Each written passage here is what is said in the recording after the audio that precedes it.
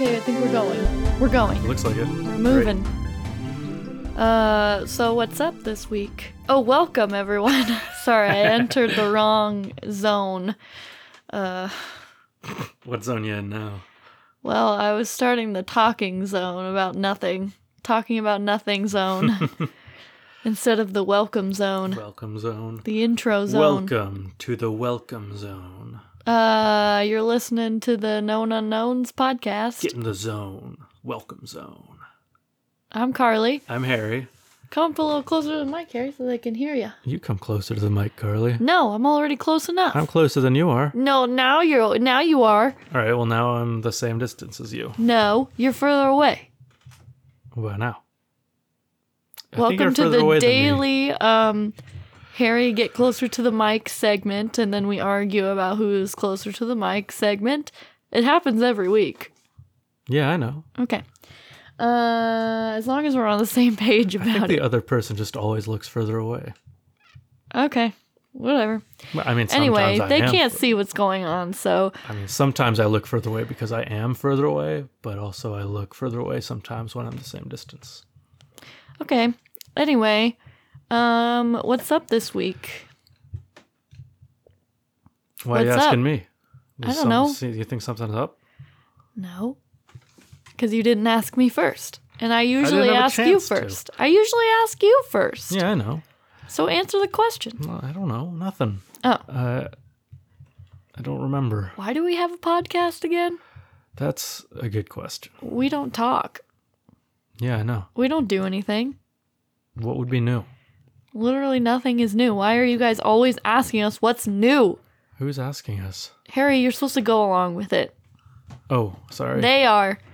The audience. Oh, they are. Right. Who do you think they is? I don't know. I don't know who they are. All right, my friends. Harry's dumb. No, Yeah, I am dumb. kidding. What's it to you? I'm You kidding. want to make something of it? I'm just kidding. Take this outside, show you how dumb I really am? Fight me. No, I'm hurt still. Harry, you gotta talk louder. I'm hurt still. I can't fight you. Okay, don't yell at me. You're telling me to fight you. Saying you're going to fight me and hurt me. Yeah, Harry's still hurt. We Yeah. have physical therapy tomorrow, so while you're listening to this podcast episode, hopefully, Right. tomorrow we will be at physical therapy. Mm-hmm. I will be. You'll be waiting for me. Yeah, I'll be waiting. Unless Reading you my want to book. get some physical therapy too. No, All right. I'd rather not. I'm not hurt. All right. Not yet. For the first time in this relationship, you are battered and bruised, and I am not. Yeah. I'm usually the sick, broken one. Sick, twisted, and Shut up. your sick mind. Shut up. Anything else Messed interesting? up the That things Carly thinks about sometimes. Oh my Things that God. she'll just say to me, like she's just so messed up. Like in her head, I wonder what it's like in there. Do you see how tiny the little waveform is here? Whatever Yeah. that's called. Yeah. Oh yeah, you are pretty close to it. You just don't talk very loudly. I feel like I scream into the microphone and Harry just like Her sick, twisted, messed up mind. okay. I do not.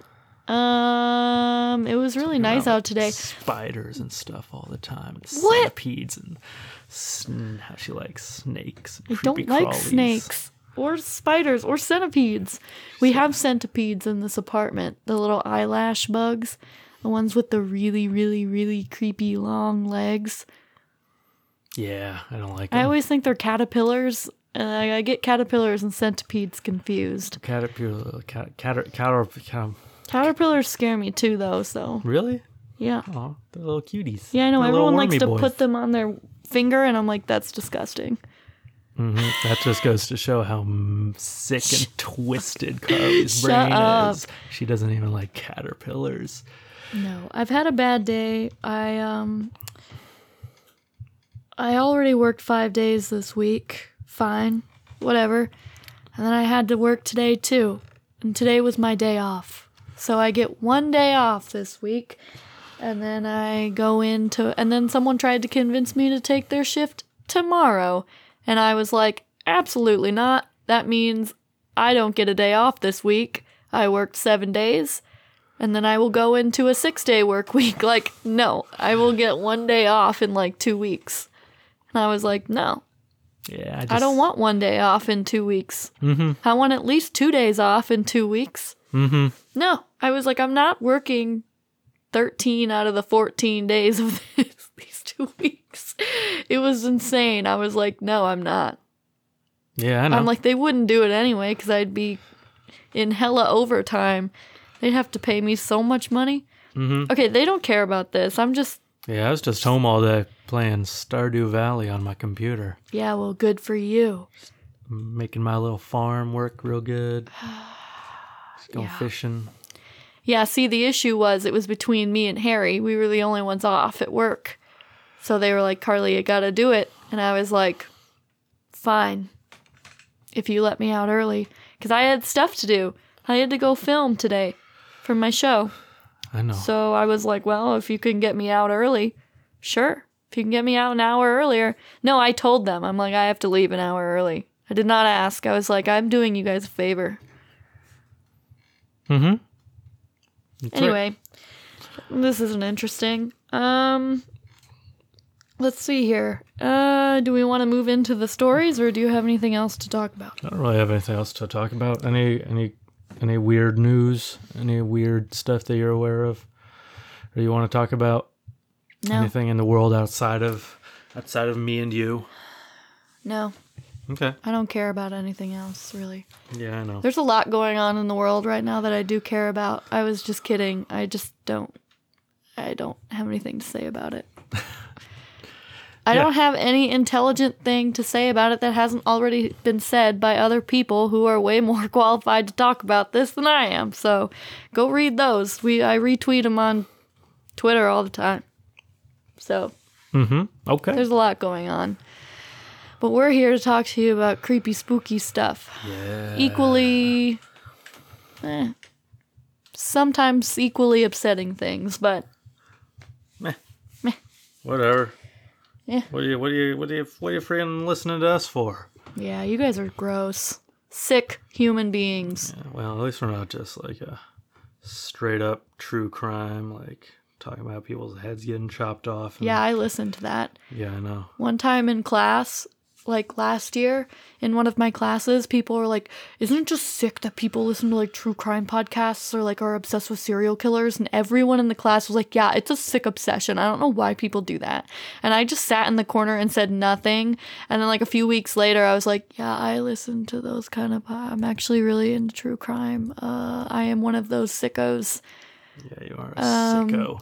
So it was really, I was like, oh. And then they all kind of felt bad because they're like, Carly's such a sweet person who cares about people and she listens to true crime stuff. Mm-hmm. And I'm like, yeah, see? Yeah, but they don't know how you also like what? Skeletons and bugs and all that other messed up, creepy friggin' zombies and Draculas. I don't see a problem. I love true crime stories. I mean, I don't love them. Yeah, well, that's because you're twisted, messed up mind. I like true sick, crime stories. Twisted individual. I like learning about weird, messed up people. And how, yeah. Because that helps you to do with me better. No, what? Okay, just get into your story. I'm done. We're talking about Great Lakes, shipwrecks, and some ghosties. Great. I like all that. All right. So discuss it with me. All right. So, according to the Great Lakes Shipwreck Museum, there are over 6,000 shipwrecks in America's Great Lakes, taking the lives of some 30,000 mariners. Yeah, if you hear creaking, it's because Harry can't not move in his chair. And we're sitting in chairs now, not the bed. We're sitting in chairs because of Harry's injuries. And Harry has a squeaky chair because he needs arm rests. Mm-hmm. And we only have one chair with arm rests, but it's squeaky. And Harry can't not move when he's talking. He likes to squirm. So you're going to hear creaking throughout his entire story today. Just adds to the spookiness. No. Yes, it does. Anyway, continue. Anyway, the Great Lakes. So the Great Lakes total 94,250 square miles in area. That's a lot. So that means that there is potentially one ghost ship for every 15 square miles of lake. What? No way. Yeah. How many ghost ships are there? What'd you say? There are over 6,000 shipwrecks. Yeah, you did say that. According to the Great Lakes Shipwreck Museum. Some other historian says that there are some like 25,000 shipwrecks probably in the Great Lakes. Probably. So that would be like, you got like a friggin' one every 4 miles. You got a potential ghost ship. I don't know. Do you think every like ship that sinks is a ghost ship?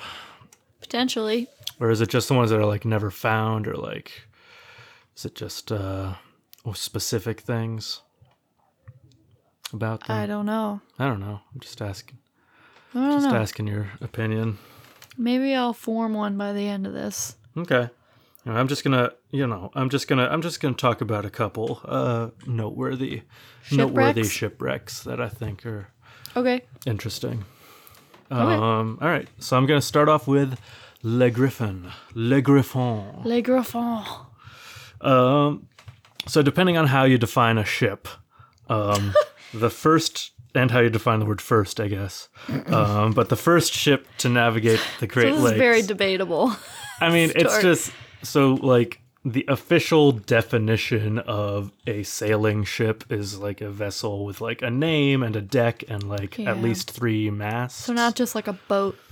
Right. So, well, this Le Griffon is like the first basically big ship with functioning like masts and a deck. Like before that, on the Great Lakes, it was mostly boats. Yeah, boats, like canoes, boats. or like boats, big canoes or canoe-like things that are like occasionally would have like maybe a sail in them to like help them go downwind, but it wasn't really like a sail that would aid in navigating or anything. Yeah, I'm gonna call all of those boats. Yeah, they're all boats. This one, the boats Le Griffon, and ships. That's what we have. Is and a then ship. The Titanic. It's the first ship on the Great Lakes. Okay. If you hear noises, the shower is going. Our roommate is taking a shower. Right.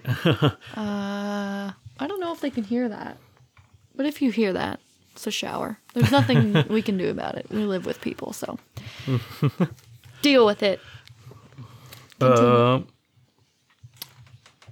In addition to being the first ship on the Great Lakes, it was also the first ship to wreck on the Great Lakes. Oh shoot, that we know of. That we know of, right? Maybe someone secretly like sent out like a huge like frigate or something on the Great Lakes, but then it sunk immediately, and they're never told anyone about it, or no one found out about it. Yeah, it was a secret. But this is Le Griffon is like the first named ship on the Great Lakes. Okay. It was built by French explorer René Robert Cavelier Sieur de La Salle. Stupid. I'm sorry, I didn't name him. I didn't name him. Not my fault. Yeah, that would not be my kid's name. Jumping down my throat about it. Nah. Anyway, La Salle's ambition was to find a northwest passage to facilitate trade between France and China and Japan. So going to the north of like Canada and stuff, he was trying to find a way, or through Canada. Okay. And he decided he would finance this quest of his through the fur trade, and so he built the largest vessel to sail on the Great Lakes to that point, Le Griffon, to trade with the natives in greater quantities than he could before, and ideally create a fur monopoly. Fur monopoly? So like if you wanted to buy fur from... No, I get it. I just think it's funny. Yeah. Fur monopoly. So Le Griffon was a 45-ton bark with either 1 or 2 masts.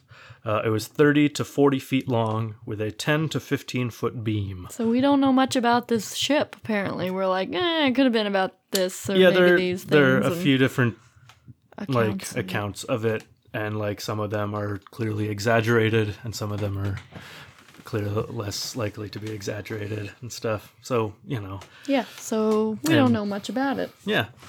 A figure of a griffin was mounted on the front, and an eagle was mounted like at the top, at the back. That's what I want. Yeah. A griffin and an eagle. Mm-hmm. It was funny. Either named Le Griffin because of LaSalle's family crest, which might have had a griffin on it, or it was named that to protect it from threats of it being burned down while it was being built by the local natives, local Iroquois and Seneca people who didn't like their lands being invaded. Okay. Anyway, Yeah. So the griffin. Good thing they wrecked. So. Yeah, she was built on the Niagara River over the winter of 1678 to 79. And first entered the water in May of 1679. LaSalle and his 34-man crew set sail in Le Griffin on August 7th onto Lake Erie. They weathered a fierce... It's my favorite one. It is? Why is Yeah. because it's Isn't Erie? it tiny? Yes, I think it's the smallest It's the smallest one, and its name is Erie. That's cool. Yeah. It's the coolest name. And it's the smallest one. Yeah, it is cool. It's like the underdog. Is that what that's called? The dirtiest one, too, I think. Good. Most polluted. Great. Good Sounds for it. good to me. Yeah. So it set off across Lake Erie, made it across. They weathered a fearsome storm on Lake Huron, but on September 14th, they made it across northern Lake Michigan and anchored on the southern shore of an island in northwestern Lake Michigan. It was either Rock Island or Washington Island near the mouth of Green Bay in what is now Wisconsin. So, LaSalle's crew found that the island was populated by friendly Potawatomi natives, as well as 15 of the traders who LaSalle had sent out ahead of their journey to trade for furs that he could take back east. So the traders had gathered some 12,000 pounds of furs there, valued at 50,000 to 60,000 francs. Le Griffin was loaded up with the furs, as well as anchors and rigging for another ship LaSalle planned to build, the one that he was planning to use to search for the Northwest Passage. But LaSalle decided to stay behind at the island with 4 canoes in order to explore more of the head of Lake Michigan. He gave instructions to the crew of 6 who would return with the ship to the Niagara River to stop at Mackinac Island and offload some merchandise for him. Mackinac. I like it. Mackinac.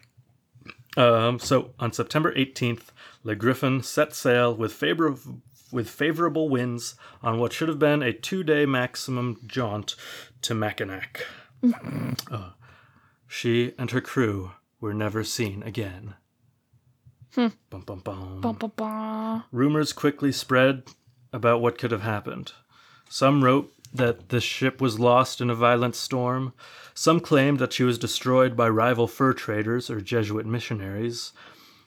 Some said that Ottawas or Potawatomis had boarded her, murdered the crew, and then burned her. Some claimed that the natives had cursed it somehow, and that caused whatever bad thing happened to it to happen. LaSalle was convinced that the crew had made off with the furs and intentionally sank her. But in reality, all anyone knows is that somewhere in Lake Michigan, she vanished. Yeah, that sucks. Yeah. Anyway, today Le Griffin is known as the Holy Grail for Great Lakes shipwreck hunters. Dozens have claimed to have located her over the years. Some of these finds have been debunked, and some have not been debunked. Just like... What do you mean find the ship? Do they go underwater? Yeah, like people go underwater, like scuba diving or like little submersibles, and like, look for shipwrecks. Try to see what's there. Some of these have been like, they'll say, hey, we found this ship we think's Le Griffin. And then they're like, that has a steam boiler in it. And steamboats weren't a thing yet. Yeah. And some of them were like, could be it. But this other one could also be it. Or this other one. Yeah. This could be part of it. Yeah, I'm sure they find plenty of ships. That would be the coolest job, to go and look for like wrecked ships. Mm-hmm. Yeah, it would be. You get to find some really old ships down there. Mm-hmm. Yeah, I'm sure. Cool, I don't know. Yeah, definitely. Sad, but cool. Yeah, definitely. But it's not just underwater that people claim to see her.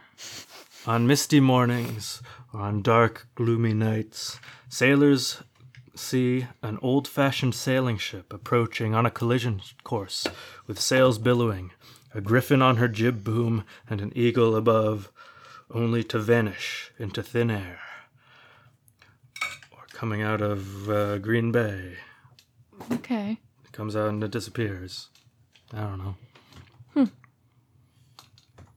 Okay. So that's Le Griffin. Oh. Yeah, that's what I got So on it's it. a ghost ship. Yeah. Yeah, okay, here's my theory. Yeah. I don't believe in ghost ships. You don't? No, All right. I don't think so. Okay. I mean... Why not? You think they're just mirages? Whatever the... I don't believe in the... some people think ghosts are just, like the spirits reliving their death over and over again. Right. I don't know how don't much I think buy that's that. But if that's true, I could see ghost ships being a thing. But a ship doesn't have any kind of spirit. Why would that come back? Yeah, but like clothes don't have a spirit. So? Or like, no, like cars don't have a spirit.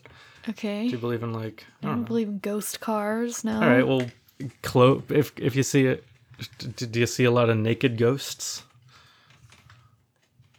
No. Well, why not?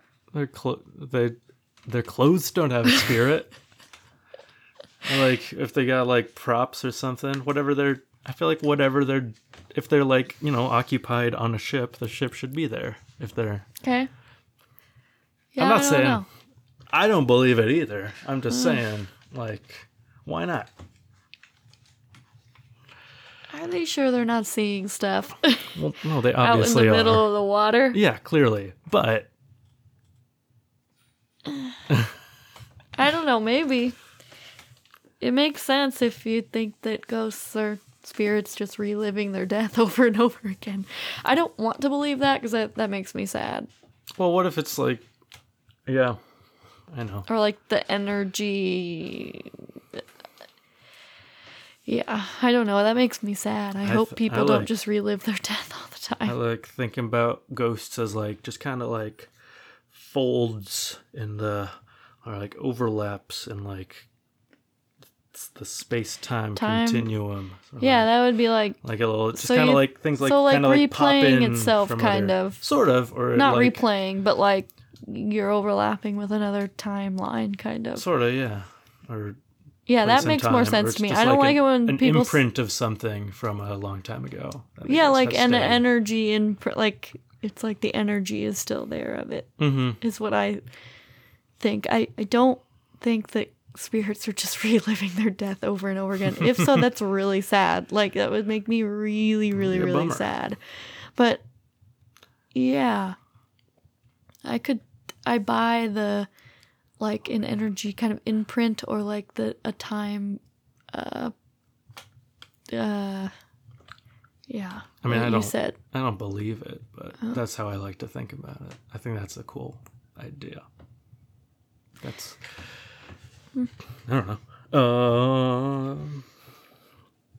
Yeah, so that's Le Griffin. You want to hear about the SS Kamloops? Yeah, Kamloops. I thought of Camel Fruit Loops. What? You said Kamloops. Yeah, I know. Yeah, I thought of Camel Fruit Loops. Camel Fruit Loops. Yeah, camel-shaped Fruit Loops. I don't know. They wouldn't be loops then. They'd just be fruit camels. Well, I pictured a box of Fruit Loops with camels on the outside. It's cute. I don't know why. Camel Fruit Loops. Well, there's still the loop.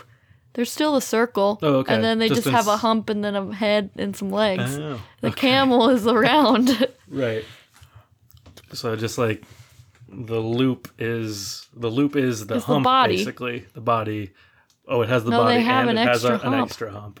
Is that like an extra loop on the loop? Oh, Or is yeah, it yeah. It is, yeah. just a little mini loop? It's a little mini loop. Yeah. Okay.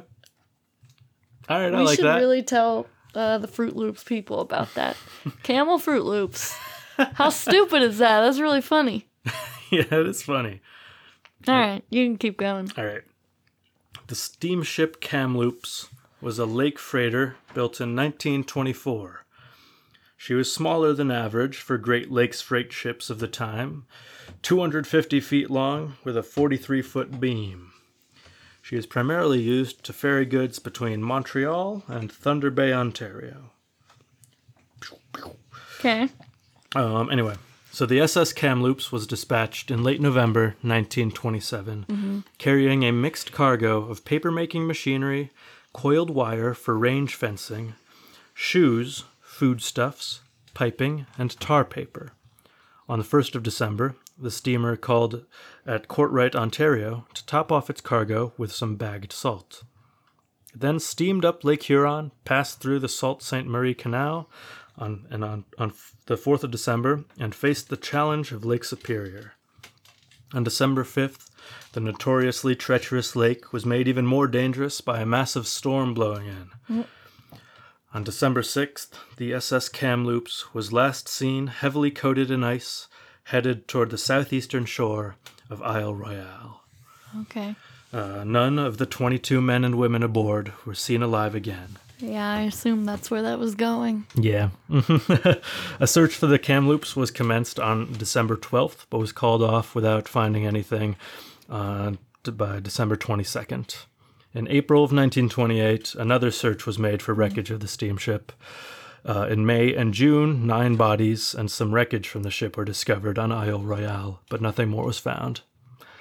Then in December of 1928, a trapper working at the mouth of the Agawa River in Ontario found a bottled note from Alice Betteridge, an assistant stewardess in her early 20s, who survived the sinking and wrote, "I am the last one left alive. Freezing." She said she survived it? She survived she survived the sinking of the boat. Do you believe long that? enough to write the note in the bottle. Oh. She wrote, "I am the last one left alive, freezing and starving to death on Isle Royale in Lake Superior. I just want Mom and Dad to know my fate." That's dark. Yeah, I know. Wait, so that she was stuck on like an island? Yeah, she was never found. When did they find the bottle? In December of 1928, so like about a year after someone found it? Yeah. Wow. Yeah. That's really, okay. I know. All right.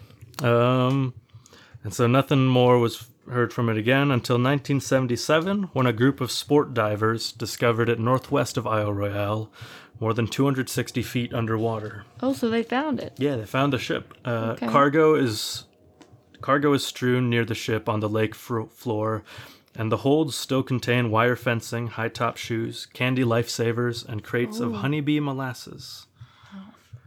And now I'm going to read a little bit from weekinweird.com, from Greg Newkirk's article on the ship. Mm-hmm. Anyway, there is a ghost on board, or there is something on board the ship by the name of Grandpa. Okay. So it turns out that the frigid waters of Lake Superior had not just refrigerated farm equipment and foodstuffs. It had perfectly preserved one of the 13 crewmen who never made it ashore. His body stiff and his skin white as snow, the nameless member of the Kamloops crew had floated inside the ship for 50 years, alone until the divers began to occasionally filter in. Some had taken to calling him Old Whitey, but those who'd heard the stories of ghostly encounters knew the truth. What? This was Grandpa. He was a ghost? That's not true. Well, I mean, there is like a body on board the ship still. No, I believe it, but they think it was a ghost? They think he is a ghost now. Well, so anyway, Okay. I'm just trying to see how much I can, I don't know. So no, just Grandpa, whispers of Grandpa began to make the rounds in diving circles. Some divers reported seeing the pale white ghost kicked back on one of the crew bunks, quietly and calmly watching the explorers make their way through the sunken ship. Others claimed he would wander the boat, oblivious to the fact that it was sitting at the bottom of Lake Superior, going about his business as if he were still alive. Then there were others who reported something even more frightening, that Grandpa would follow them as they made their way through the ship, that he wasn't just a ghost, he was physical. Grandpa, they claimed, would actually reach out and touch them. No. It's so creepy. Grandpa. Yeah. Oh. Wait, why doesn't anyone bring the body up? Because it's like trapped in like the engine room when it's not following people around the ship. But it's like, here's a picture of where the body is. It's the white thing there. Oh my gosh. Yeah, so like it would be... It's preserving a body? Why don't they just go in and get it? Well, I mean, because it's... I mean, it would probably fall apart if you had like tried to... I mean, it's like got all this like metal and like stuff around it. It'd be you'd have to like cut things apart, but you wouldn't want the ship to fall down on you if you like cut the wrong thing. That's true. It's just a body. Yeah. They've been dead for a long time. That is so weird. Yeah. Explorers began to take notice of how Grandpa's course would follow them from the time they entered the ship until they left. How? If he was stuck in that little room? Some of them rationalized it as currents, but others insisted that there was something unnatural, even intelligent, about the way Grandpa moved. Some even returned, saying that they had seen Grandpa's ghost and his body in the same trip, though never in the same room. So he moves around the ship. Little room that he's stuck in. Right. Or they, see him in other parts of the ship. Or they see his ghost on the ship. Right. Or they see what seems like his body in another part of the ship. I believe it. Yeah. I believe that his ghost roams it. Mm-hmm. That is weird. Yeah. That's creepy. So that is... Is that it? Yeah, that's what I've got. That's weird. Mm-hmm. I like the story of Grandpa. Yeah, I know. Or Whitey. Mm-hmm. I was trying to find information on the Edmund Fitzgerald, because that's, the most famous, like, shipwreck in the Great Lakes. Yeah.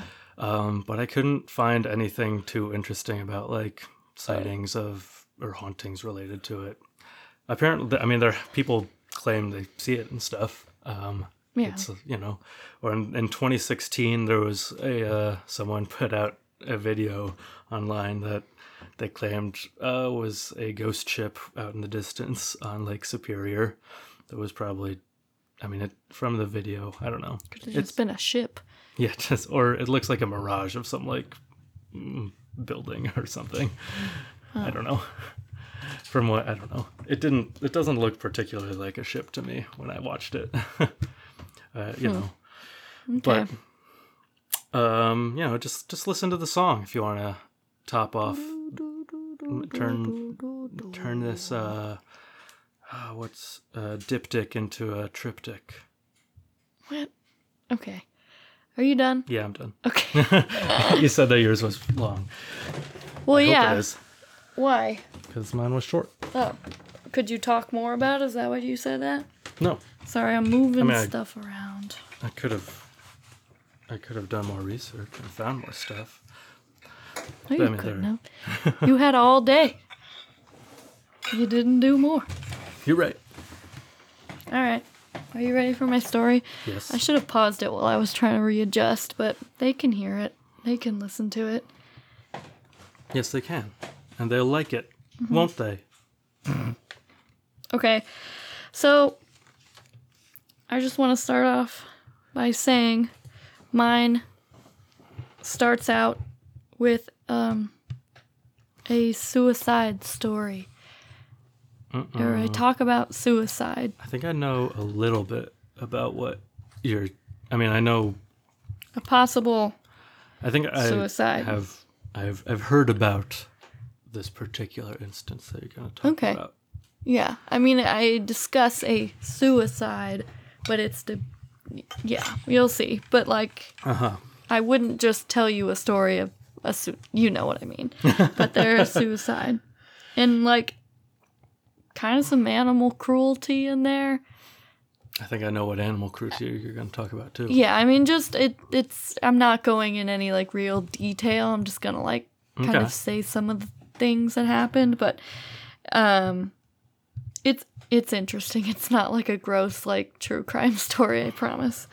So I'm gonna do. Let me see if we're still. I need to like frequently check if this is still recording or if it has paused. All right, so I'm doing the story of Frank Olson. I'm just gonna leave it at that for now. The death. I'll say the death of Frank Olson. We'll get to it, but I don't want to spoil it yet. Okay. So a lot of the stuff I got this from. A lot of the info I got was off of an article from The Guardian by Stephen Kinzer, and then also a lot of Wikipedia pages. Got it. Okay, cool. So yeah. So. Are you gonna talk about? Nah, never mind. I'll just let you get to it. I bet Harry knows some of this story. There's just a person that I wanted to ask you about, but there's a lot of names in here, so if it comes up, if the name comes up, so you can stop and talk about it. Okay, ready? Around 2 a.m. on the morning of November 28th, 1953, Frank Olson plummeted onto the sidewalk in front of the Statler Hotel. Jimmy, the doorman at the Statler Hotel, was momentarily stunned. Then he turned and ran into the hotel lobby. Quote, "We got a jumper," he shouted. "We got a jumper." I know, that's not funny, but like... That's funny. It's just kind of goofy. The night manager rushed to Olson, who was still alive and who tried to mumble something. Olson died before medical help arrived. After a few moments, he picked out a curtain flapping through an open window. It turned out to be the room 1018A. 2 police officers entered the room 1018A with guns drawn, which I was like, when I read that, I was like, why? Yeah. Out of a guy who you'd think just, they were like jumped out of a window. Yeah. They had their guns drawn. Mm-hmm. Or from the most that could have happened is someone threw him out the window. So there was obviously no weapon involved. Right. I'm like, why do you all need your guns drawn? They could have, forced him out the window at gunpoint. Yeah. Okay. Well. But, they also probably would have left the room by then. Yeah. Unnecessary. They saw no one. The window was open. They pushed open the door to the bathroom and found Lashbrook sitting... Wait, what's his actual name? Lashbrook. Let me try to find this. I found someone named Lashbrook. Something Lashbrook. Oh, damn. I'm sure I say it later in this. Lashbrook. I say it later in this. Okay. I have his full name in here. Okay. Lashbrook sitting on the toilet with his head in his hands. He had been sleeping, he said, and, quote, "I heard a noise and then I woke up." Mm-hmm. He was in the room, with Frank Olson. Leaving the police officers, the night manager returned to the lobby and asked the telephone operator if any calls had recently been made from room 1018A. Mm-hmm.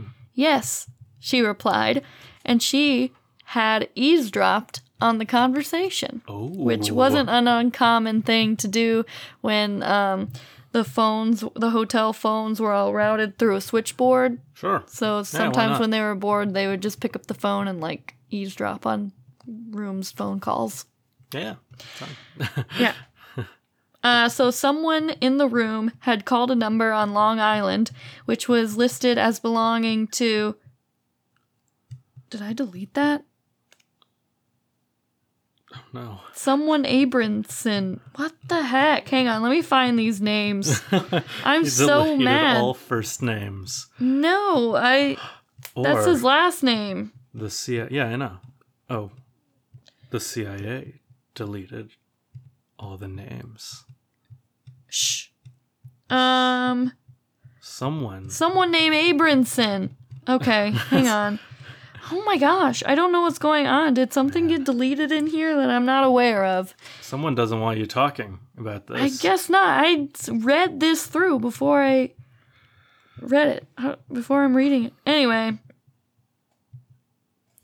This is a mess. This is already a mess. I'm so mad. Someone in the room called a number on Long Island, which was listed to belonging to someone named Abramson. Okay. And they heard, quote, "Well, he's gone," the caller said. And Abramson replied, "Well, that's too bad." Interesting. Years later, the night manager recalled, quote, "In all my years in the hotel business, I never encountered a case where someone got up in the middle of the night, ran across a dark room in his underwear, avoiding 2 beds, dove through a closed window with the shades and curtains drawn." Oh, the window was closed when he went through it? Mm-hmm. Apparently. Okay. That's what they say. Interesting. Yeah. Early the next morning, one of Olson's close colleagues drove to Maryland to break the terrible news to the man's family, to Olson's family. Mm-hmm. He told Alice Olson, the wife, and her 3 children that Frank fell or jumped to his death from a hotel window. They were shocked but accepted the story of suicide as they were told. Alice did not object when told that given the condition of her husband's body, family members should not view it. The funeral was held with a closed casket. Okay. Guessing that's important. Now, this might not convince you yet that this is a sketchy situation, but I'm convinced, what if... baby. Shh, wait, you will be more. What if I told you, I think you know though, but what if I told you all listening that Olson was working for none other than the CIA? And the person on the phone was, here's the name, Dr. Harold Abramson, a distinguished physician, an LSD expert, and one of CIA's medical collaborators. Oh, man. Bum, bum, bum. All right, so let's get into a little bit about Frank Olson and what he did in his career from start to when he died. Ready? Yeah. Frank Olson had been one of the first scientists assigned to the secret U.S. biological warfare laboratories at Fort Detrick, it's Fort Detrick, right? Mm-hmm. In Frederick, Maryland, during the Second World War, where Olson began working with some colleagues who would accompany him throughout his career. One was Harold Abramson. Oh, okay. Others included ex-Nazi scientists who had been brought to work on secret missions in the U.S. For a time, they worked on aerosol technologies, which is ways to spray germs or toxins on enemies and to defend against such attacks. Later, Olson met with American intelligence officers who had experimented with, quote, truth drugs in Europe. Olson was discharged from the Army in 1944, but remained at Fort Detrick on a civilian contract and continued his research in aerobiology. Mm-hmm.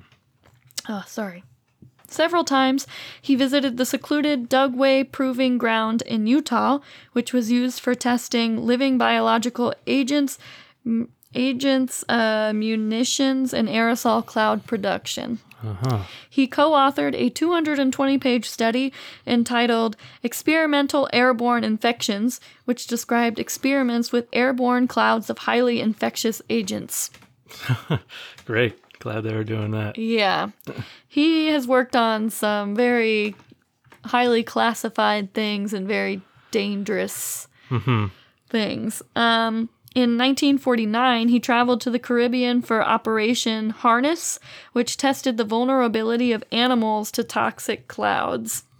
The next year, he was part of Operation Sea Spray, in which dust engineered to float like anthrax was released near San Francisco. He regularly traveled to Fort Terry, a secret army base on Plum Island, off the eastern tip of Long Island, which was used to test toxins too deadly to be brought onto the U.S. mainland. Yeah. Okay. Yeah, I know. This is, yeah. This was the period when senior Army and CIA officers were worried about Soviet progress toward mastering forms of warfare based on microbes. Mm-hmm. Their alarm led to the creation of the Special Operations Division. Rumors about its work spread through offices and laboratories. Olson learned of it through his colleague, John Schwab, who had been named the division's first chief. Schwab invited Olson to join, and Olson accepted immediately. Mm-hmm. Less than a year later, Olson succeeded Schwab as chief of the Special Operations Division. His job description was vague. It was to collect data of interest to the division with particular emphasis on the medico-biological aspects and coordinate his work with other agencies conducting work of a similar or related nature. Okay. That meant the CIA. All right. Olson's specialty was the airborne distribution of biological germs. Mm-hmm. So he didn't technically work for the CIA yet, he just worked with the CIA. Right, okay. By the time Olson stepped down as chief of the Special Operations Division in early 1953, complaining that the pressures of the job aggravated his ulcers, he had joined the CIA. Hey. Which I don't understand how that's any less stressful. I mean, but okay. You just I guess get he's an not excuse. the chief of he's not chief of special whatever. Right, or you just got to give a reason if you're leaving your old job. You can't just say I'm going to join the CIA. Yeah. He stayed with the division, which was officially part of the Army, but functioned as a CIA research station hidden within a military base. There, he came to know Sidney Gottlieb. Sidney Gottlieb. And his deputy, Robert Lashbrook. That's the guy from the beginning that was in the room with him. Yeah. When he jumped or fell. Man. Robert Lashbrook. Ugh. The two scientists who would soon be running a top-secret CIA project codenamed, do you know? Can you guess? MK Ultra. MK Ultra, baby. That's what it is. Nothing good ever happens when you're in a room with Sidney Gottlieb. So you know of this Sidney Gottlieb. I know of this Sidney Gottlieb you speak of. Mm-hmm. That's who you were going to ask if I would mention? No, I was going to ask about Jolly West. No, Jolly West is not in my story. Cool. Because I wanted to talk about him in a future episode. Okay, cool. Good. I don't talk about him. I mean, it was fine if you talked about him. No, I didn't. So this guy is working in the MK Ultra program. And then he mysteriously falls to his death. Mm-hmm. And we'll get more into why they would have wanted to kill him. Okay. Interesting. So, this is juicy, right? Very juicy. This is interesting. It wasn't a suicide. It's very, okay. He knew a lot of stuff. I'm sure he obviously, did. MK Ultra. Mm-hmm. And, yeah. So let me tell you a little bit about MK Ultra, in case some people don't know much about MK Ultra. So Project MK Ultra, also called the CIA Mind Control Program, is the code name given to a program of experiments on human subjects that were designed and undertaken by the U.S. CIA, some of which were illegal. What Wikipedia said. I'm assuming all of them were illegal. Yeah. Pretty much all of them were illegal. Except for maybe the people who volunteered, but even then. Right. Certainly not. I don't think they were told the truth when they volunteered. Right. Experiments on humans were intended to identify and develop drugs and procedures to be used in interrogations in order to weaken the individual and force confessions through mind control. The project was organized through the Office of Scientific Intelligence of the CIA and coordinated with the United States Army Biological Warfare Laboratories. Mm-hmm. The operation was officially sanctioned in 1953, reduced in scope in 1964, and it was officially halted in 1973. The program engaged in many illegal activities, including the use of U.S. and Canadian citizens in its unwitting test subjects. MK Ultra used numerous methods to manipulate its subjects' mental states and brain functions. Techniques included the covert administration of high doses of psychoactive drugs, specifically and especially LSD, and other chemicals, electroshocks, hypnosis, sensory deprivation, isolation, verbal and sexual abuse, as well as other forms of torture. And most of these people were not volunteering to be a subject of this. No. Well, that throws off the whole experiment. Yeah. So you can't brainwash someone who wants to be brainwashed. Yeah. Project MKUltra was first brought to public attention in 1975 by the Church Committee of the United States Congress and Gerald Ford's United States President's Commission on CIA Activities within the United States, also known as the Rockefeller Commission. Investigative efforts were hindered by CIA Director Richard Helms' order that all MKUltra files be destroyed in 1973. Mm-hmm. So the Church Committee and Rockefeller Commission investigations relied on the sworn testimony of direct participants and on the relatively small number of documents that survived Helms' destruction order. Mm-hmm. Direct participants. And the thing, when it says like direct participants, I mean, a lot of people just kind of have to assume that they were like being tested on. They were never told. They're like, I'm like 99.9% positive that I was an MKUltra test subject. It seems like I was being experimented on. Mm-hmm. Which sucks because there was a lot of people in hospitals, like mental patients or prisoners or people who they thought were unimportant. Right. Yeah. Mm-hmm. Basically. Yeah. Like that. And also, I mean, soldiers in army hospitals and stuff too. Yeah. That's. Mm-hmm. I think. So in 1977, a Freedom of Information Act request uncovered a cache of 20,000 documents relating to Project MKUltra, which led to a Senate hearing later that year. Some surviving information regarding MKUltra was declassified in July 2001. In December 2018, declassified documents included a letter to an unidentified doctor discussing work on 6 dogs made to run, turn, and stop via remote control and brain implants. So they got they put chips in these dogs heads, and then they were able to basically control them with a remote. Get them to walk in squares. Uh-huh. Like Elon Musk just did with that pig. He just the other day, he unveiled a brain chip that he tested on pigs. Mm-hmm. You saw about? Yeah, I heard about that. Yeah, I didn't look into it too much because who cares about Elon Musk? Yeah, I don't really care. So yeah, most of these people were prisoners or soldiers and people in hospitals, just people in hospitals, not even military hospitals. And then a lot of people who had some sort of mental disability or were in a mental psychiatric hospital. Yeah. I don't know if mental hospital is the proper, can you call it that? I don't know. But yeah, which is extremely sad because they were all very much abused. Anyway, so that's depressing. But that's MKUltra. I also think it's interesting. I don't know, nothing. It's just interesting that it started in the 50s, around the time that, during the Korean War, when Korean or American POWs would be on they would go on Korean radio and stuff, and have to admit to dropping chemical weapons and committing war crimes and stuff. And then when they got back to the United States, they would say they were brainwashed and stuff, and now we are deprogramming them to so they take back all their admitting to doing the war crimes that they were doing over there.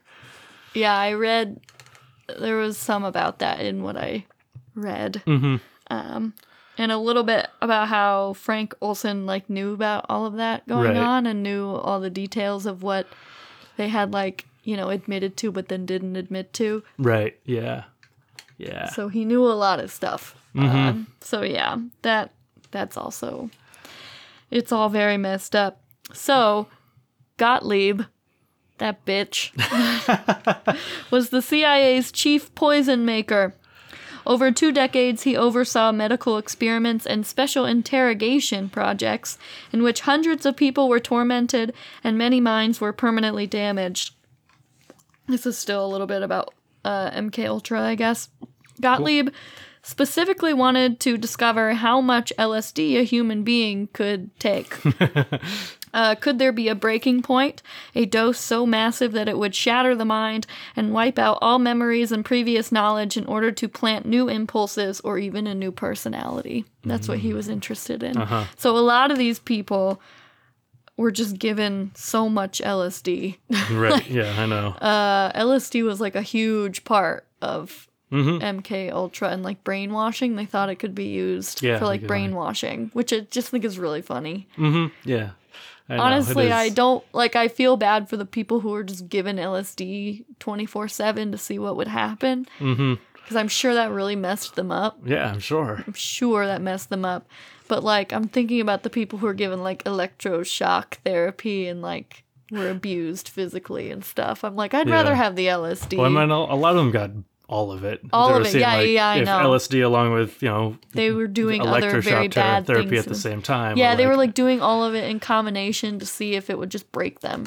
Yeah. Mentally. Which, like, yeah. In his laboratory at Fort Detrick, Olson directed experiments that involved gassing or poisoning laboratory animals. These experiences disturbed him. Quote, he'd come to work in the morning and see piles of dead monkeys, his son Eric later recalled. Quote, that messes with you. He wasn't the right guy for that. End quote. Olson also saw human beings suffer. He observed and monitored torture sessions in several countries. I left out the gruesome details of what he had to see because it was really sick. Okay. I was like, oh, yeah, I don't want to say any of that. It was, like, really in detail, and I was like, no. Yeah. Just, they were torture sessions, is what I'll say. And he was the one, like, he had to, like, observe it and, like, write stuff about it, and I'm like, ugh. Yeah. But he never, like, did any of the torturing. He just had to, like, watch it for his job, and I'm like, ooh. Yeah. I mean, I feel worse for the people being tortured. No, me too. I'm just saying, like, that's a sucky job. Yeah, I know. But still, you were watching it and not doing anything about it. He kept the job. Decades later, people started to question whether the death of Frank Olson was a suicide or not. This was because some secrets came out from the CIA. So one of them was the CIA admitted that shortly before he died, Olson's colleagues had lured him to a retreat and fed him LSD without his knowledge. Oh. Then it turned out that Olson had talked about leaving the CIA and told his wife that he had made a, quote, terrible mistake. Oh, no. Olson was disturbed about his work and wanted to quit, leading his comrades to consider him a security risk. He was, like, getting real messed up from the job, and he's like, yeah, I don't like this. I don't want to do it anymore. So, he obviously seems like not a great human, but he was like, yeah, I don't like the work I'm doing. He at least seems on some level human. Yeah, I know. He's not like a psychopath. Yeah. Or like a sociopath or whatever. He has feelings. Yeah. I think. Yeah. I don't know. So I labeled this section the LSD trip. Okay. Cool. They go on a trip and they have LSD. The LSD trip, get it? It's funny. Okay, yeah, cool. Like a physical, like, yeah, I'm going to talk about the trip that they go on. They go on a real, okay, got it. They go on a retreat. They go on got it. A trip. Yeah, a retreat trip. I get it. Now I understand. Remember when he was, like, lured to a retreat? Yeah. And they gave him LSD? Yeah. That's what I'm going to talk about. That's what you're talking about. The LSD trip. Mm-hmm. So Wednesday, November 18th, of some year that I didn't write down. Shoot. Oh man, this is rough. Olson went to a retreat at a cabin at Deep Creek Lake in western Maryland. This retreat was one in a series of many that Gottlieb put together every few months. Officially, it was a coming together of two groups, 4 CIA scientists from the technical services staff, which ran MK Ultra, and 5 Army scientists from the Special Operations Division of the Chemical Corps. They would gather, discuss their projects, and exchange ideas in a relaxed environment. Okay. So, on Thursday evening, the group gathered for dinner and then settled back for a round of drinks. They all drank heavily. Sure. And then about 20 minutes later, after they sat down for their initial drink, Gottlieb asked if anyone was feeling odd. Several said they were. Gottlieb then told them that their drinks had been spiked with LSD. the guy, who's obsessed with LSD. Yeah. Yeah, he spiked everyone's drink with LSD. Well, of course. The news was not well received. Even in their altered state, they could understand what had been done to them. Olson was especially upset. According to his son Eric, he became, quote, quite agitated and was having a serious confusion with separating reality from fantasy, end quote. Gottlieb later reported that they were, quote, boisterous and laughing, unable to continue the meeting or engage in sensible conversations, end quote. The next morning, they were in only slightly better shape. The meeting broke up. Olson headed back to Frederick. Okay. So the next morning, November 23rd, Olson showed up early at Fort Detrick. His boss, Vincent Ruitt, arrived soon after. More than 4 days had passed since they had been given LSD without their knowledge. Ruitt later called it, quote, the most frightening experience I have ever had or hope to have, end quote. Which, I'm just like, guys, you took LSD once. And you know what you're doing to the other people in this little program you're involved with, right? You're constantly feeding them that and torturing them. Yeah. And you took LSD on a little boys' trip while you were having a drink with the guys. Yeah. And now you're like, that was the scariest thing that has ever happened to me. And it was so traumatizing that I'm still traumatized from it. Boo-hoo. And I'm like, they were so mad that they were drugged without their consent. And I'm like, that's the entire program that you're coming here to talk about, is drugging people without their consent. It just made me mad. They're all being big babies about it, and then they're like, this isn't fair. Why would they do this to me? And I'm like, this is exactly what you're doing. I know. To these groups of people who don't know they're being drugged and tortured for like some weird CIA mind control experiment. So that part just made me angry. All these men are like, meh, you fed me LSD. And now I'm upset. They all secretly loved it. That's what I'm saying. People pay lots of money to go in the woods and take LSD. Yeah, they should be thanking this guy. Anyway, Olson began expressing his concerns and fears about that night and the future to his boss.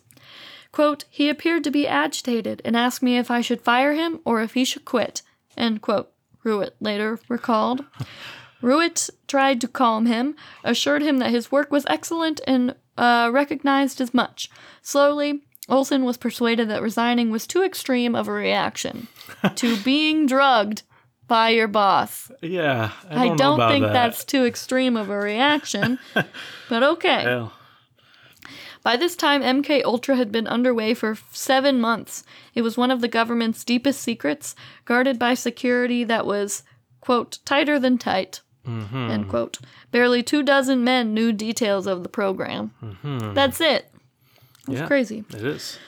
Olson had spent 10 years at Fort Detrick and knew most, if not all, of the Special Operation Division's secrets. He had repeatedly visited Germany and brought home pictures from Heidelberg and Berlin, where the U.S. military had interrogation centers. He was one of several Special Operations Division scientists who were in France on the 16th of August of 1951, when an entire French village was mysteriously seized by mass hysteria and violent delirium that afflicted more than 200 residents and caused several deaths. The cause was later determined to have been poisoning by ergot, the fungus from which LSD is derived. Okay.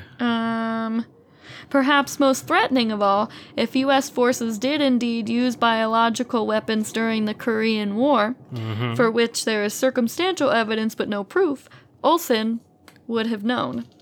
The idea that he would possibly spill these secrets was scary for the others involved with MK Ultra. Mm-hmm. Yeah, once you're into that deep and stuff, you don't get out. I know.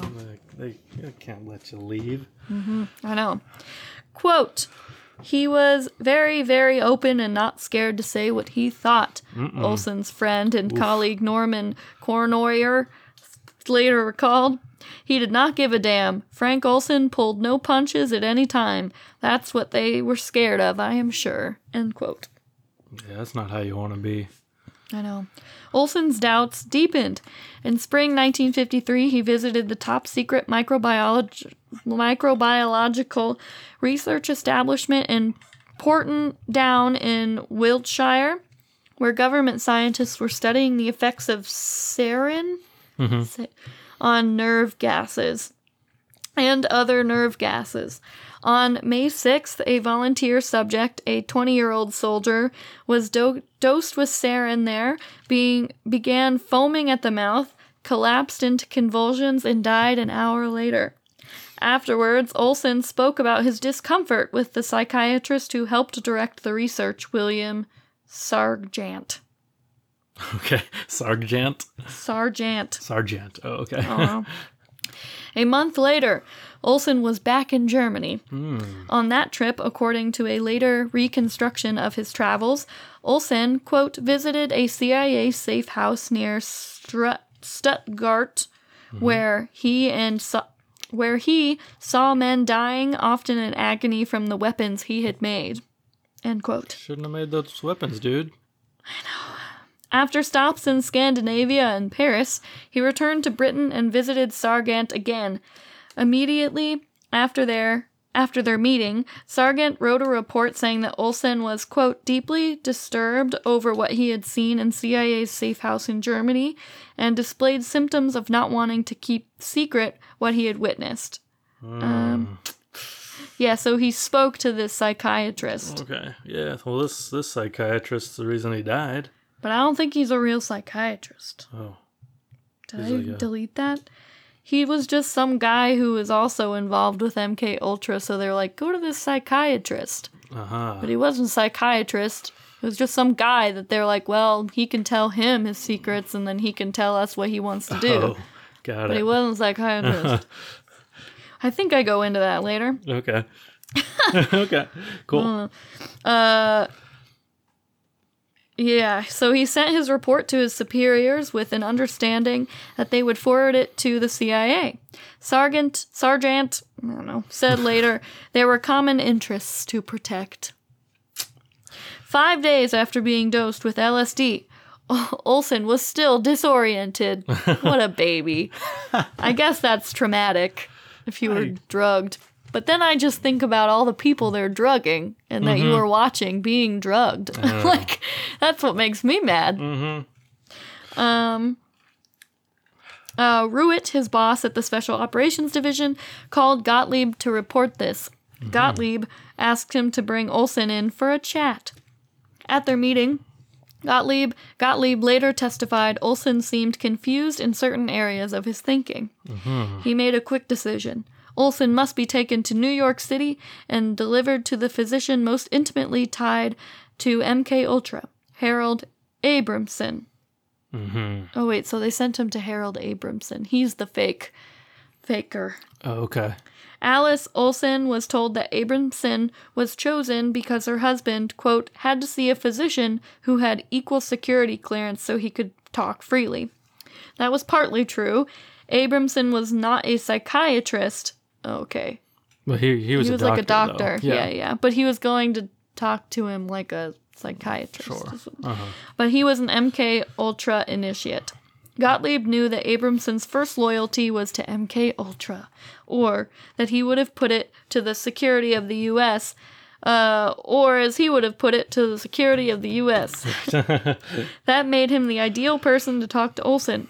Olsen told Abramson that ever since the Deep Creek Lake retreat, he had been unable to work well. He could not concentrate and forgot how to spell. He could not sleep. But do you remember Abramson from the beginning of the story? Yeah. He's the one that guy made the phone call to. Yeah. Who was like, yeah, he's gone. And then Abramson was like, oh, that's too bad, bitch. I think that's exactly what the quote was, too. I think so. I think you got it exactly right. Let me see if we're still recording. Okay, good. A week had passed since Olsen was given LSD at Deep Creek Lake. I kept thinking it was Deep Lake. I thought it was Deer Creek Lake, but it's Deep Creek Lake, and I don't like that name.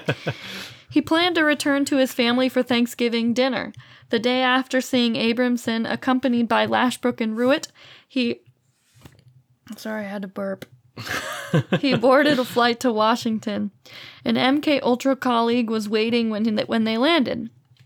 Ruett and Olsen got into his car for the drive to Frederick. Soon after they set off, Olsen's mood changed.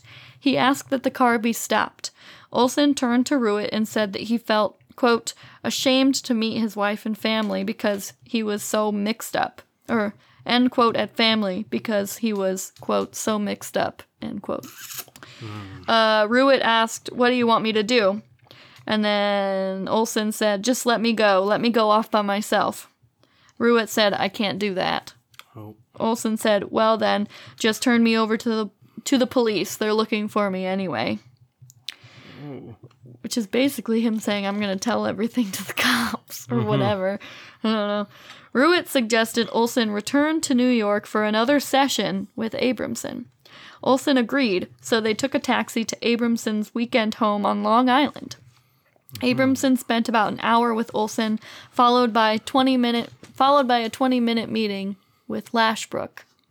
Got it. So Lashbrook and Abramson were the two guys who were talking on the phone. Yeah.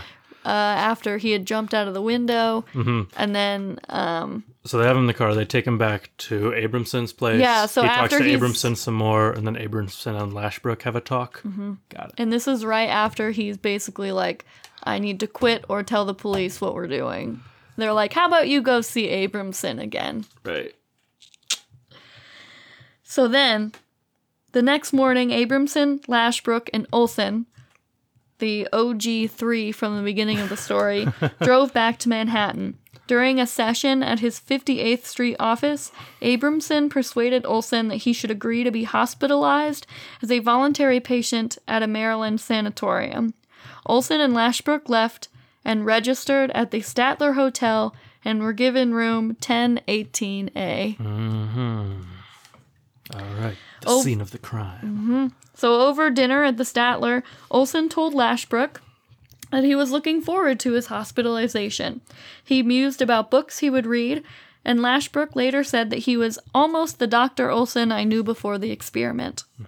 The two returned to their room. Olsen washed his socks in the sink and hung them up to dry, and watched TV for a while and then went to sleep.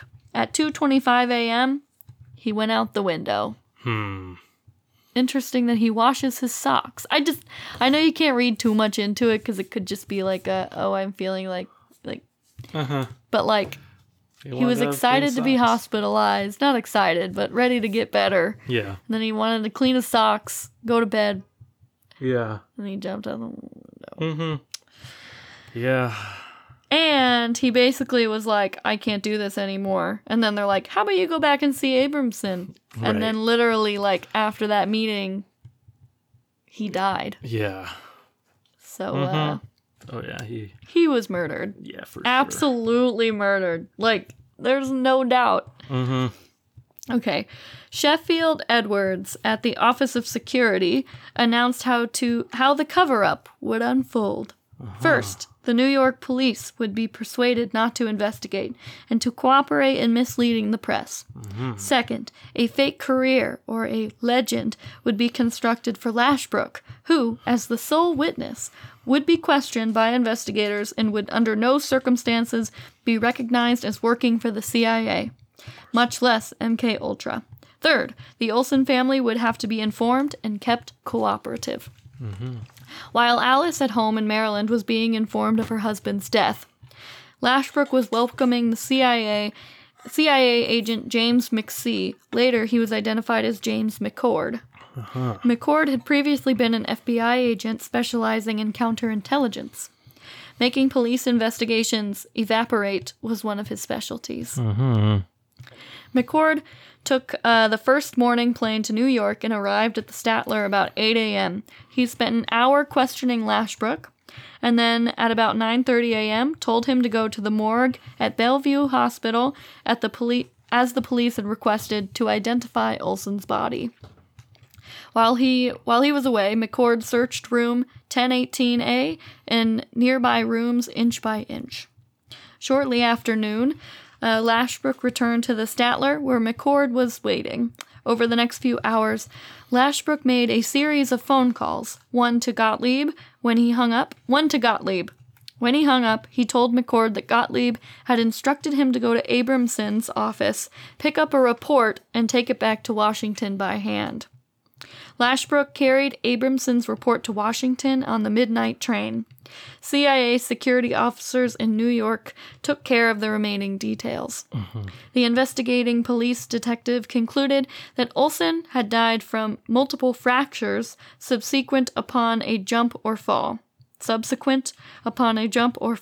That became the official narrative. Mm-hmm.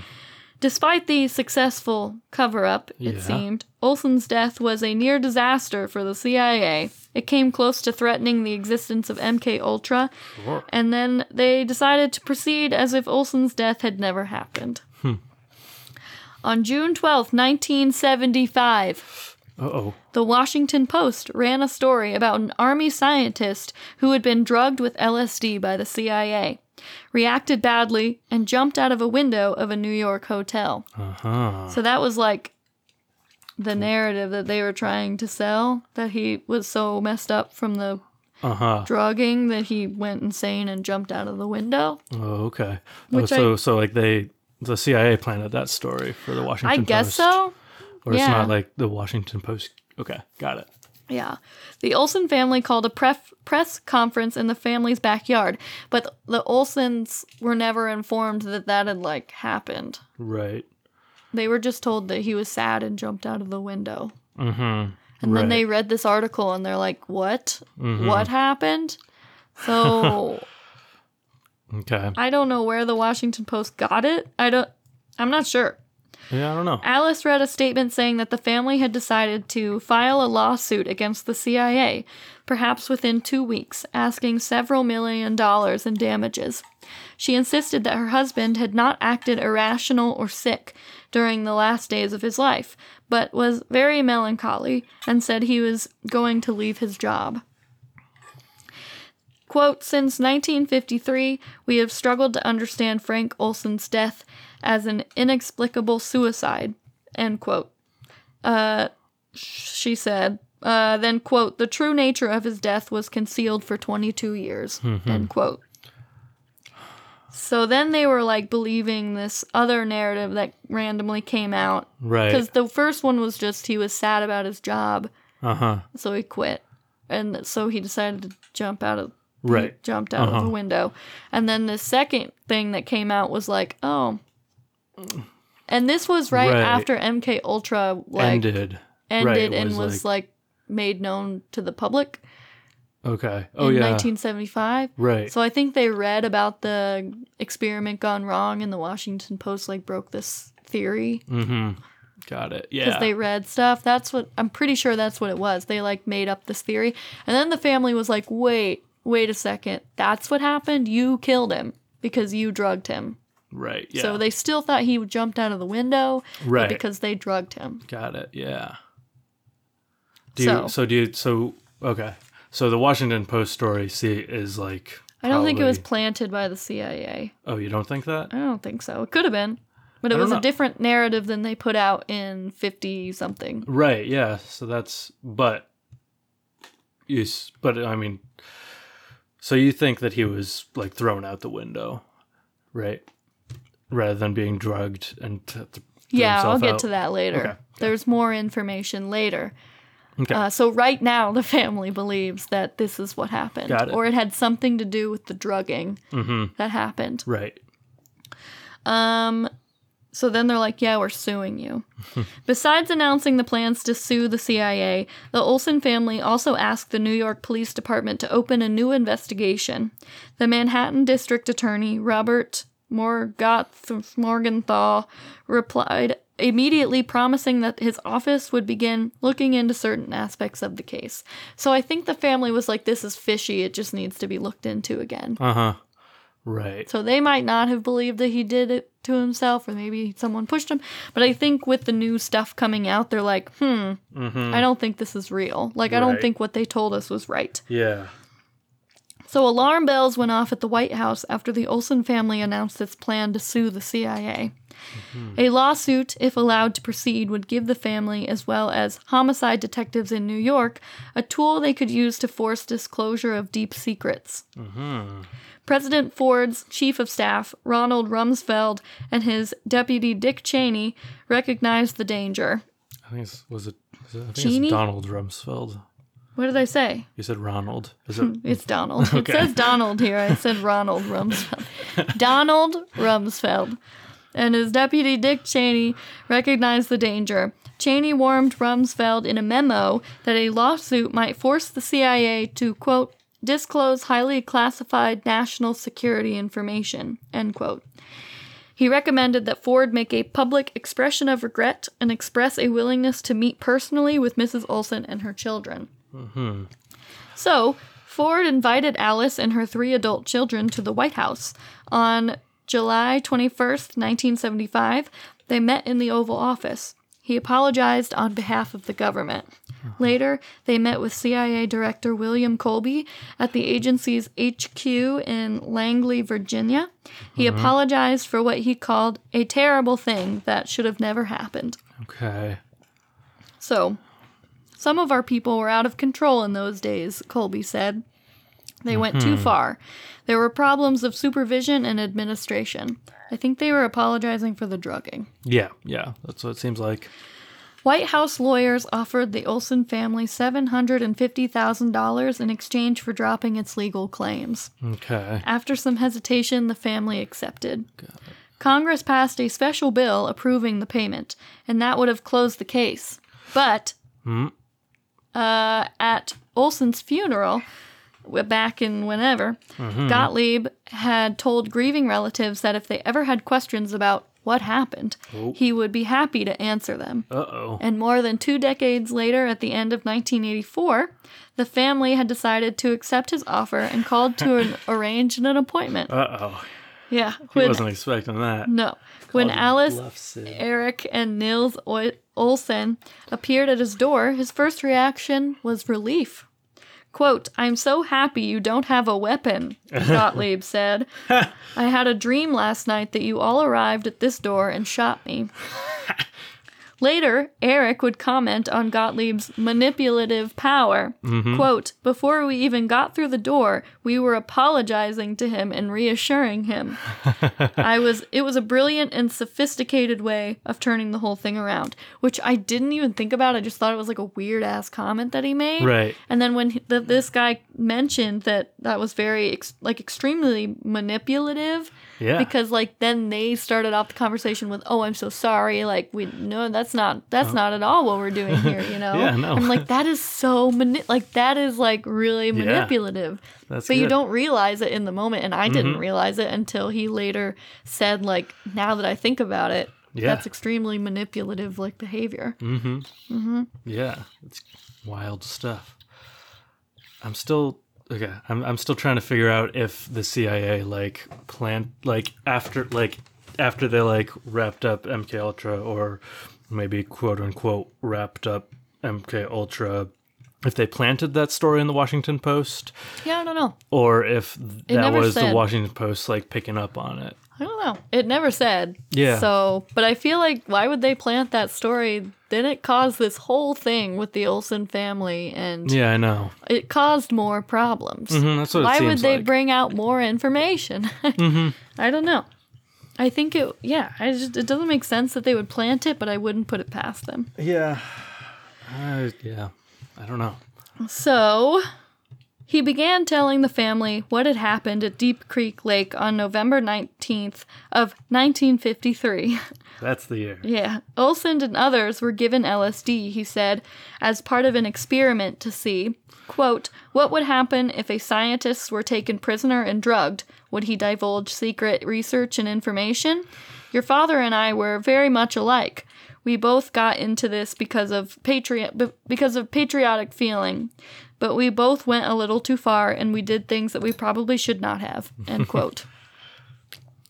He would not say what aspects of MK Ultra went a little too far, or what he and Olson did that they probably should not have done, nor would he entertain questions about inconsistencies of the story of Olson's death. Mm-hmm. As the family were rising to leave, Gottlieb pulled Eric, one of the sons, aside, who was like specifically really grilling him with questions. Yeah.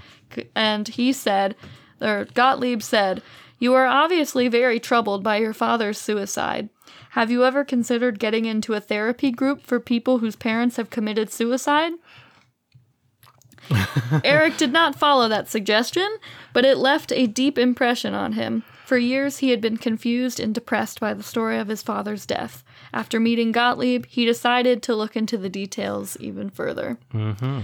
Quote, I didn't have the confidence then in my skepticism to ignore his ploys. But when he made that therapy group suggestion, that was the moment when he overplayed his hand. Mm-hmm. At that moment, I understand how much Gottlieb had a stake in defusing me.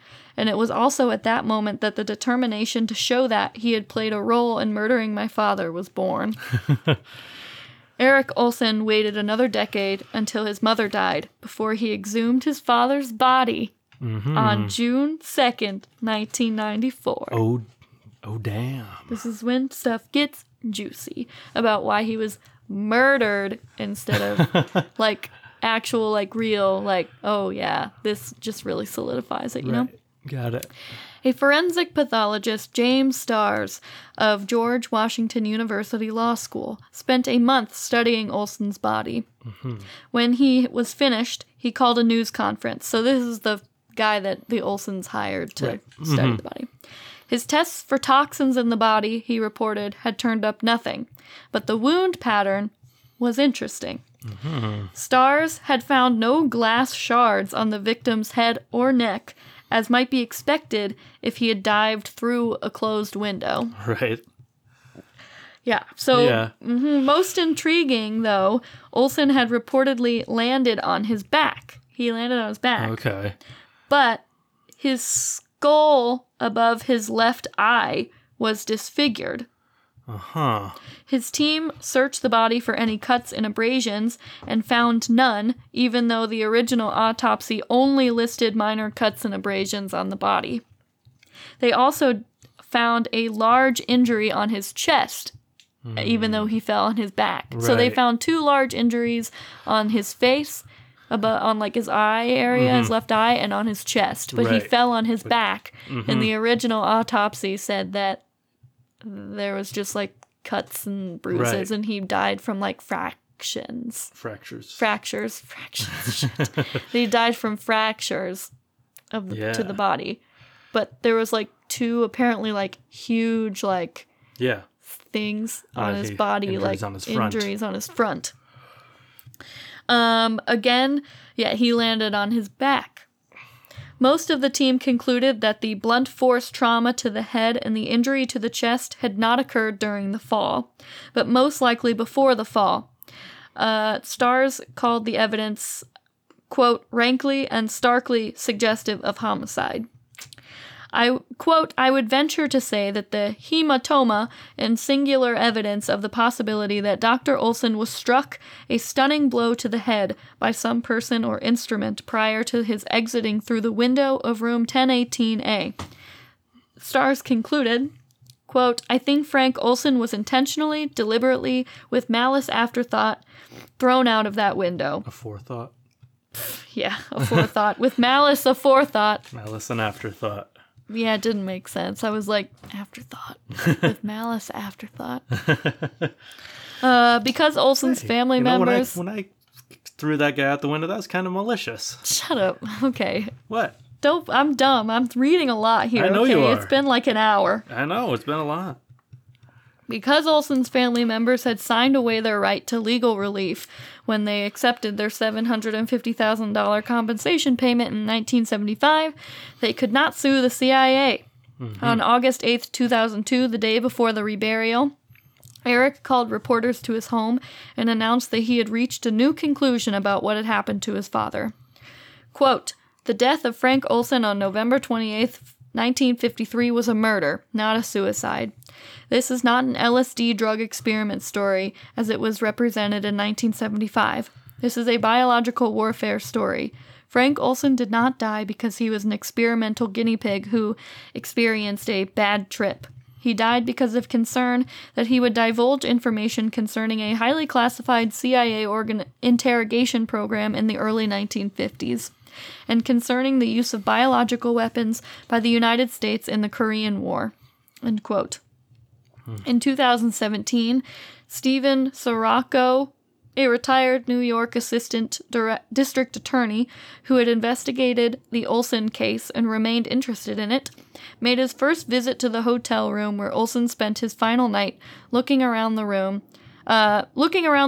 Sirocco said, Sirocco raised the question of how Olson could have done it. I don't know what that means. Quote, "If this would have been a suicide, it would have been very difficult to accomplish," end quote. Sirocco concluded, quote, "There was motive to kill him. He knew the deepest, darkest secrets of the Cold War. Would the American government kill an American citizen who was a scientist, who was working for CIA and the Army, if they thought he was a security risk? There are people who say definitely." That's I say definitely. What do you think? The guy was murdered. Yeah, do you think that's an interesting story? Yeah, no, I do. Absolutely. I think there's a Netflix. There is. It's called Wormwood. Wormwood. It's called Wormwood. I wanted to watch it before I did this, but then I'm like, nah, I'll watch it after. Yeah. Yeah, there's a documentary called Wormwood. Apparently, Eric tried to sue not the CIA, but some operations division of some government. And then in 2012... Like the Special Operations Division of the Defense Department he was interacting with? Yeah, that one. But then the court dismissed it because they said that the CIA agreement that they came to with the CIA in 1975 wouldn't allow it. I see. And so... Interesting. Yeah. But they made a statement that was even though it's pretty obvious that you're right. It's not, we can't do it because you signed papers in 1975. Which is some bullshit. Makes me really mad. I agree. I mean, it's not, he was obviously he deserved to die, the guy. He didn't deserve to be killed by those people. They also deserved to die. Well, no one deserves to die. Okay, no one. I agree with you. I'm just saying that they weren't good. I know. I'm this wasn't a good guy. Yeah, and it's not a tragedy that this guy No, I just think it's interesting because he was definitely murdered, and they covered it up and made it look like a suicide. Right. But I'm also he was absolutely murdered, and it was absolutely covered up. This is obvious. It's fair. It's extremely obvious. But also, did you hear any of the stuff that this guy did? He tested on animals specifically, terrible things, and he made weapons aerosol whatever weapons that killed people and poisoned people. So I'm you made those things knowing that they were going to be used on innocent people. Right. And also he watched all of these torture sessions of in the MK Ultra program, and I'm you're not a good guy. I know. And then complained about him being drugged with LSD, it really messed him up. And I'm okay, buddy. Okay. Definitely, yeah. That makes me mad how all of them were just so angry and so terrified and how they were so messed up for so long after that. And I'm what the actual fuck? Like, this is exactly what you are doing to hundreds and thousands of people. Yeah. And then it happens to you and you're just appalled. It just makes me really angry to think about. When I was reading that, I got so mad. I'm like, what? Excuse me? Yeah, you're right. It's... Isn't that an interesting story? Mm-hmm, it is. I'm glad that we finally had a MK Ultra story. Well, I was just going to talk about MK Ultra, but then I was like, let's just talk about a specific... I know, there's so much to MK Ultra. I know, I'd wanted to talk about it for a long time, but I've been putting it off because there's so much to talk about with it. Yeah, so I've just been trying... I'm like, MK Ultra is like an interesting topic, and there's a lot of like conspiracies about it, conspiracy theories. Mm-hmm. And I want to talk more about MK Ultra and like certain... parts of it and certain things that came out of it, stuff like this kind of like, that's interesting. I talked like the basics of MK Ultra, but there's a lot of in-depth stuff that you could talk about. So I didn't want to talk about just MK Ultra because it's such a big topic, and I did this in like 2 days. So I was like, there's no way I could talk about MK Ultra. I was looking up, and Stephen Kinzer sounded familiar because he also wrote a book about Sidney Gottlieb, a poisoner in chief, that I've been meaning to read. Yeah. I should see if the library has it as an ebook. No, I thought this story was like super fascinating because they had obviously, I mean, they killed innocent people all the time for this MK Ultra shit, so they don't care about killing this Olsen guy. Right. It's just an interesting story about about how the government likes to make things look like suicide when they were murdered. But yeah. Sometimes I just go down this rabbit hole in my brain about how messed up the government is and how many like secrets of the government there are and how many people they're just using as like little lab rats that, we'll never know about because they're just like these secret programs that we'll never know about. Yeah. Have you like heard anything about like the multiple like bodies of like soldiers that they've been finding in the lake near Fort Hood? Yeah. Something's going on with that. Fort Hood. That's the one. Fort Hood is where I think a lot of soldiers have like gone missing specifically. I believe I was listening to where's my phone? I don't know. Let me go get it real quick. Okay. I was listening to a podcast about a couple people who had gone missing and who were probably like murdered at Fort Hood, and they were like, obviously something needs to be looked into if so many soldiers are going missing in Fort Hood. Right. And then I recently saw that a body was like actually found in Fort Hood of like a missing person. I think but they several found bodies over the course of the last few months. Like 7. So I want to talk about that because it's actually really Yeah, we should talk about that. I mean, Fort Hood is also where that shooting happened like several years ago. The Fort Hood shooting. Yeah. I need to hang on one second. Keep talking. I feel like there's another like MK Ultra related story that it's either it might be based in Oklahoma actually, maybe not Fort Hood, that had something to do with Fort Hood. I don't know. I don't know. It's probably not MK Ultra Part 2. It's probably just I don't know, some serial killer around Fort Hood. Yeah. Well, hang on. Or maybe it's a CIA serial killer. I'm trying to think of... I'm looking this up to see if it's Fort Hood that they were talking about or not. Right. Keep talking. Oh. Because this is loading. Oh, sorry.